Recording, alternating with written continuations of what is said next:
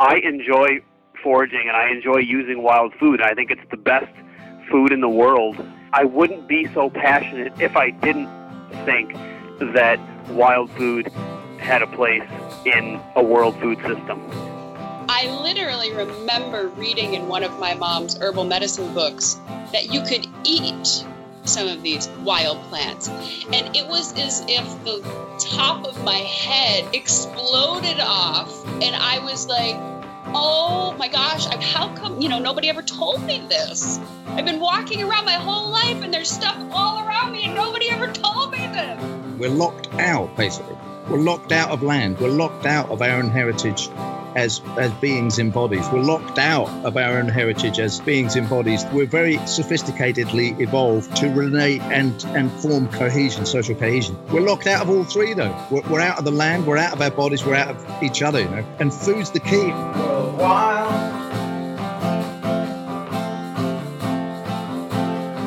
We're coming back to the land.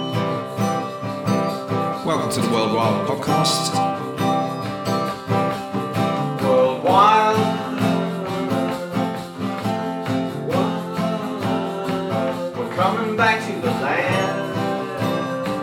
I think even currently we underestimate how important wild foods are in much of the world as a significant dietary amendment, you could say.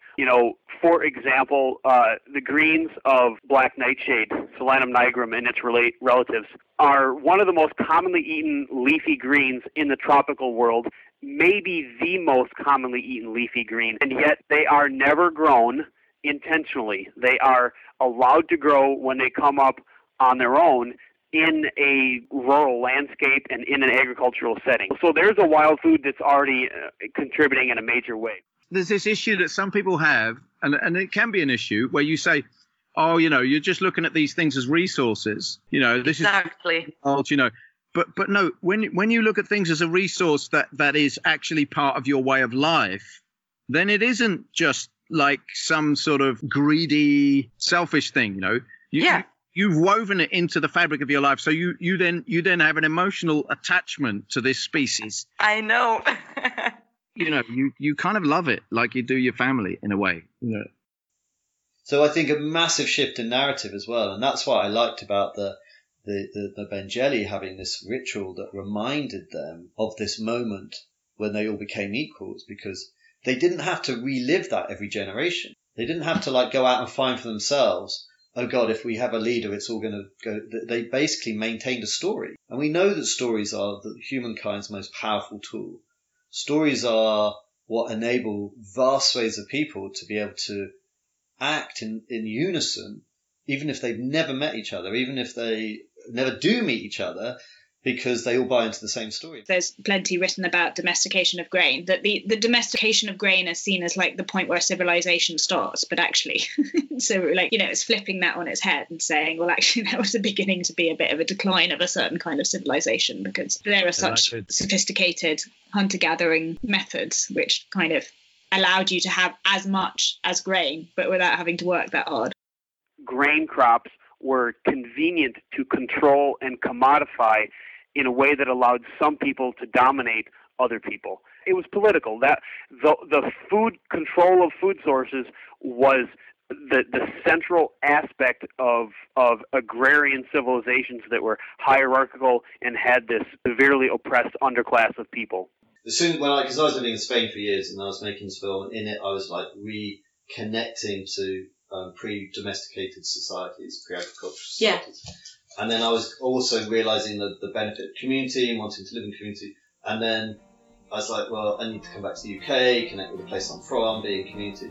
And then I was thinking, well, then I'm going to learn how to do permaculture and biodiversity. And I was like, what am I doing? No, I've just been making this film about tea and gathering. I need to learn how to forage. That's what it's like. Give up that. I mean, yes, maybe I'm going to need to learn a bit of that.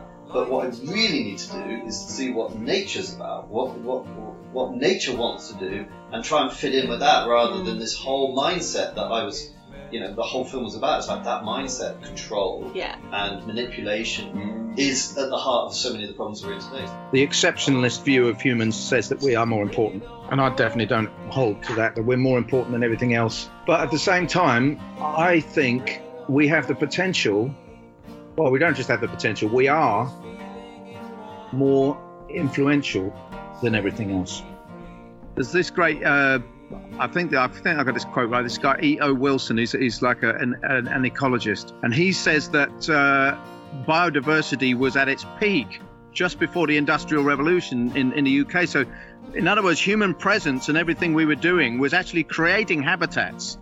Yeah. We weren't doing it because we're trying to have nature reserves. It's because of everything we were doing to get what we needed was altering the environment and made it more productive and more biodiverse. So this idea that, development could be to develop ways of getting our resources that cause this kind of interaction, reciprocity, two-way stuff, and this complex system between our culture and the culture of ecology, that means that not only do we get plenty, but we're enhancing the systems of life by what we're doing.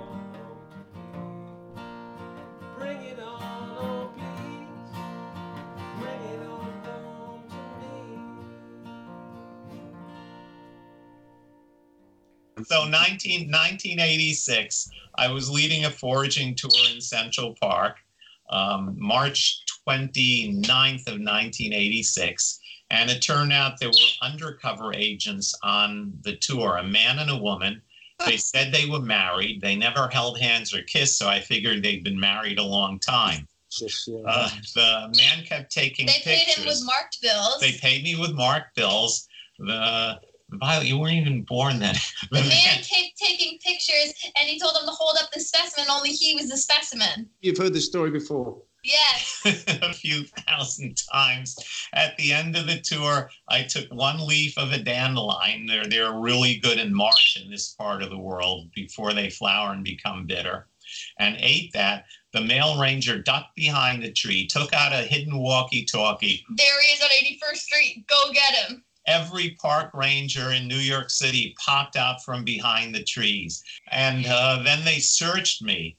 I don't know if they're looking for weeds or weed, but they hauled me off to the police station in handcuffs. They took fingerprints. They took mug shots. They searched my backpack. Fortunately, I'd eaten all the evidence. The charge was criminal mischief for removing vegetation from the park because I'd eaten the dandelion. And after that, they took me to court. I served Wild Man's 5-borough salad on the steps of the Manhattan Criminal Courthouse. The press ate it up. Yeah, it went viral for the second time before going viral was even a thing. Then the parks personnel were forced to turn over a new leaf. They negotiated with me. They dropped the charges and hired me to lead the same tours I was leading when I was arrested. And I worked for them for the next 4 years until the administration changed.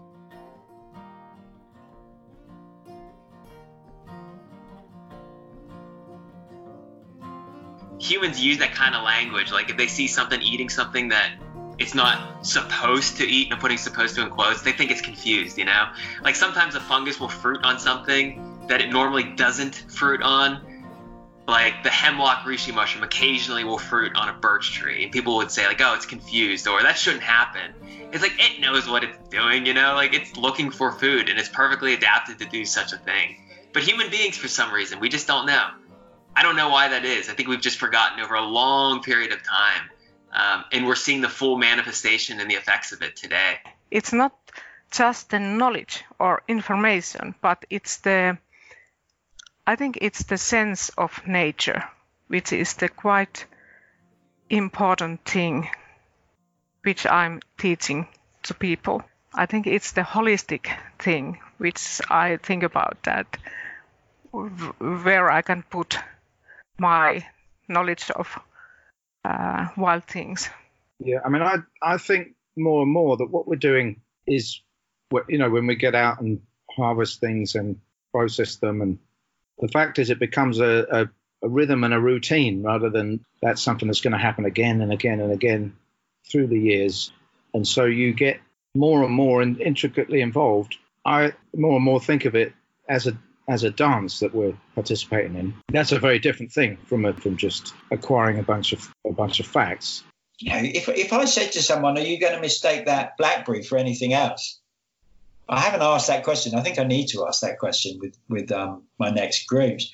I would bet a tenner that 99% of people go, "Oh no, I know what a BlackBerry looks like." Well, okay, but how do you know what a BlackBerry looks like?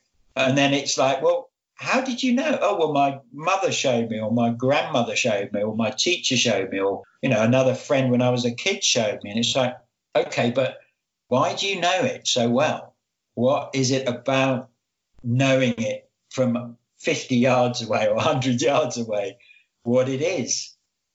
And it's because you've been doing it for long enough that it's now gone into habit. You habitually know without any necessary, any kind of rational or attentive thinking that it is BlackBerry. Well, that's what happens with all the plants you've got to be gathering. So I think the inspiration of sort of go out in nature and not be afraid of what you see, but to start maybe finding some plants that you will start to recognize, and then you can sort of try maybe 2 or 3 different ways of using that special herb. And then next year you can maybe try to find another herb. You don't need to take all 25, 45, 50 plants in one time, but you can start to have a small relationship with each plant, and you start to look at nature in a different way. This was it. Palettes connects animals with landscapes through flavour feedback mechanisms. Now, I have to say, when I read that, it was a strange experience because it really resonated with me, but intellectually, I didn't understand what it meant. Our experience of eating is of the flavor of food, and if we like a food, it tastes good to us. If we don't like a food, it tastes bad to us. And it's powerful in guiding us. It's nutritional wisdom manifest. But the key on this feedback part of things, it has to do with why we eat it all and where food goes. And if you think about it long enough, you realize food goes to cells and organ systems, including the microbiome. That's what we're feeding. And the notion of feedback is that those cells and organ systems and the microbiome are feeding back through neurotransmitters, peptides, hormones. There are a whole bunch of nerves like the vagus that underlie this. That's the way that they feed back to change our liking for food as a function of what they need from a nutrition standpoint, what they need from a medicinal standpoint. And so feedback is fundamental. And I met a guy who was telling me about his 7-year-old or 8-year-old or something.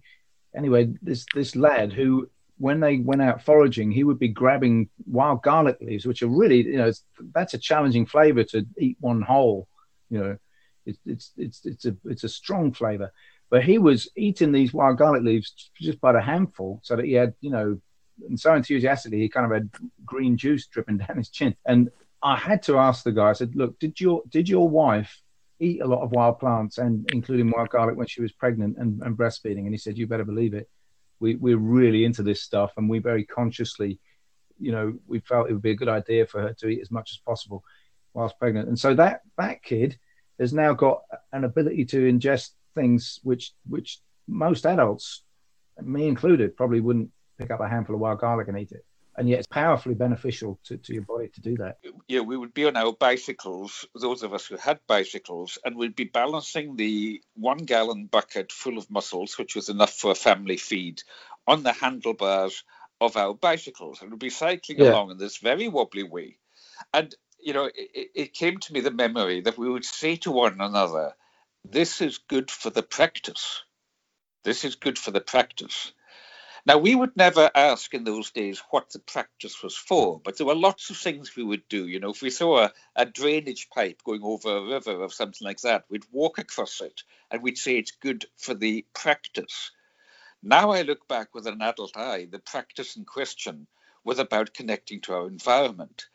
The calling of our time is to reground in being indigenous. We might not be native to a place, but we can become indigenous to a place if we respect it and listen to it and its peoples in the right way. Okay, so that's the nature of being indigenous for you. Is the relation of respect to land and the people who are there. The way that I put it in one of my poems, a poem called Scotland, but it could be anywhere, is a person belongs inasmuch as they are willing to cherish and be cherished by this place and its peoples.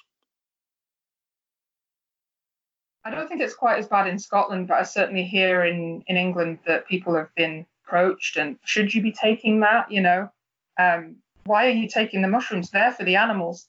And I think it's quite fascinating because we are, of course, animals as well.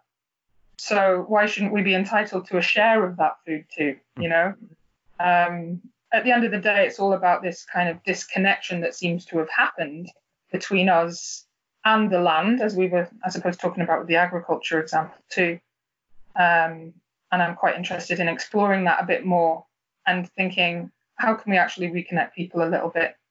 I'm quite passionate about this because for me, I lived out in the countryside for years, but it wasn't really until I started foraging that I felt connected to the forests, to the riversides. I felt connected to my own garden because I've been growing food here for years, but foraging really gave me a new sense of a meaningful connection with nature, which went beyond just walking the dogs or something like that, because you have to understand those habitats and the ecosystems in a bit of detail to really understand what how to find things and so on. It's more than that, though, isn't it? You get into a different space, I think. Yeah, I agree. I was driving down the hill from where I live, and I got stuck in traffic, of which I am also traffic. so there I was stuck, and I looked over to the other side of the roundabout, the other side of the road. There's a dentist there, and there is this huge yew tree, which is kind of sculptured, like one side of it's completely flat to the building. It's like an extension of the building, and it's just all kind of rounded off. This great bilious, 15-foot high sculptured yew, right? Now, I've been passing this place for 5 years, and obviously I've seen this every single time, but it was like I've never seen it before. And I was just looking at it. I was amazed. I was just like flabbergasted. And I realized at that moment that probably the reason I didn't notice it, because it had no intrinsic value in terms of, for me, like some kind of use that I could relate to it in terms of. And I thought that's actually quite sad, that I'm just seeing the world sometimes just in terms of utility. And the thing that I was chuckling about, and I really appreciated its kind of jolly kind of nature, this kind of tree. And I guess it was like seeing but not noticing, is that we take in the bigger picture, and aesthetically it might be lovely, but we don't see the details. Whereas this one, I was seeing the aesthetics and the beauty, but in the very specific. And I thought, well, sometimes I might lose that because I'm too engaged in, what I can get from this plant. I'm a common umbel that makes pigs swell and gives them nice fat bellies. In the autumn I'm sweet, an aromatic treat that you probably have not tasted, I'm common. I'm common. I'm a small flat disc, but don't take the risk if you're not sure you've found me. 'Cause of cousins that will kill, and that's not a thrill that you need to experience, I'm common. I'm common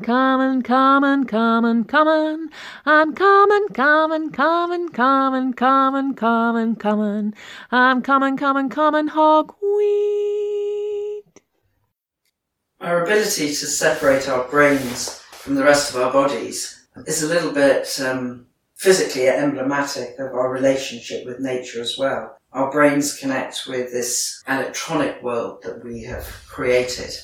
This busy electronic world where we spend far more time in the pursuit of it than we do getting food. I mean, foragers spent half a day working, not 8 hours. In Africa, where I grew up, a cure wasn't always just treat the patient. It was sometimes treat the community, right? Treat the social aspects of it. You have to treat the spirit as well as the body.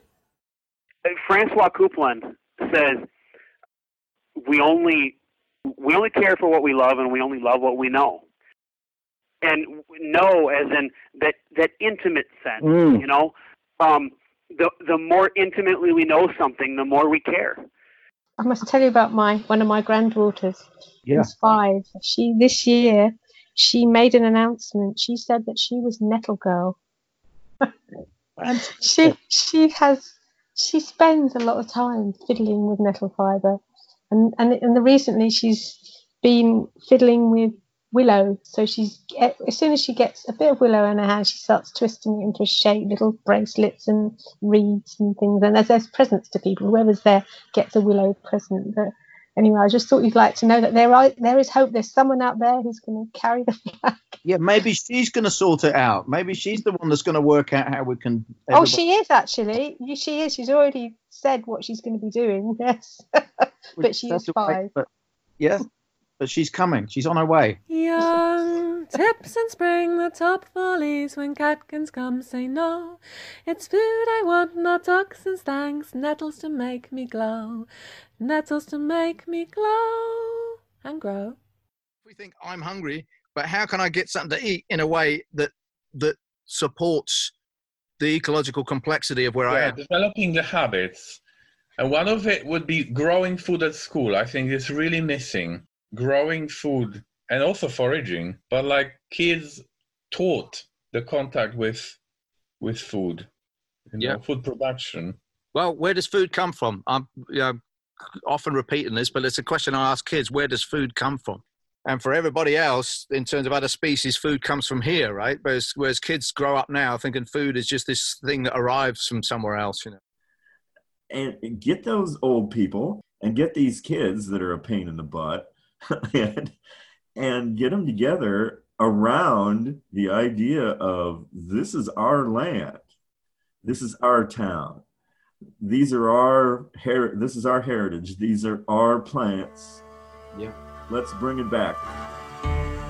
Put your hands in the soil, feel the groan and feel the joy, or sit with the hurt, stare into the dirt.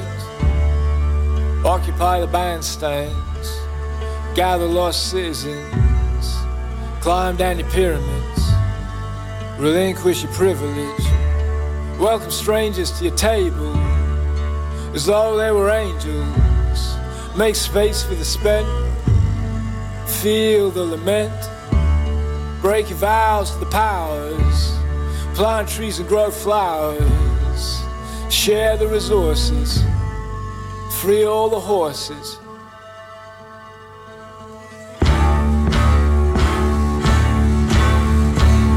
All citizens, put your hands in the soil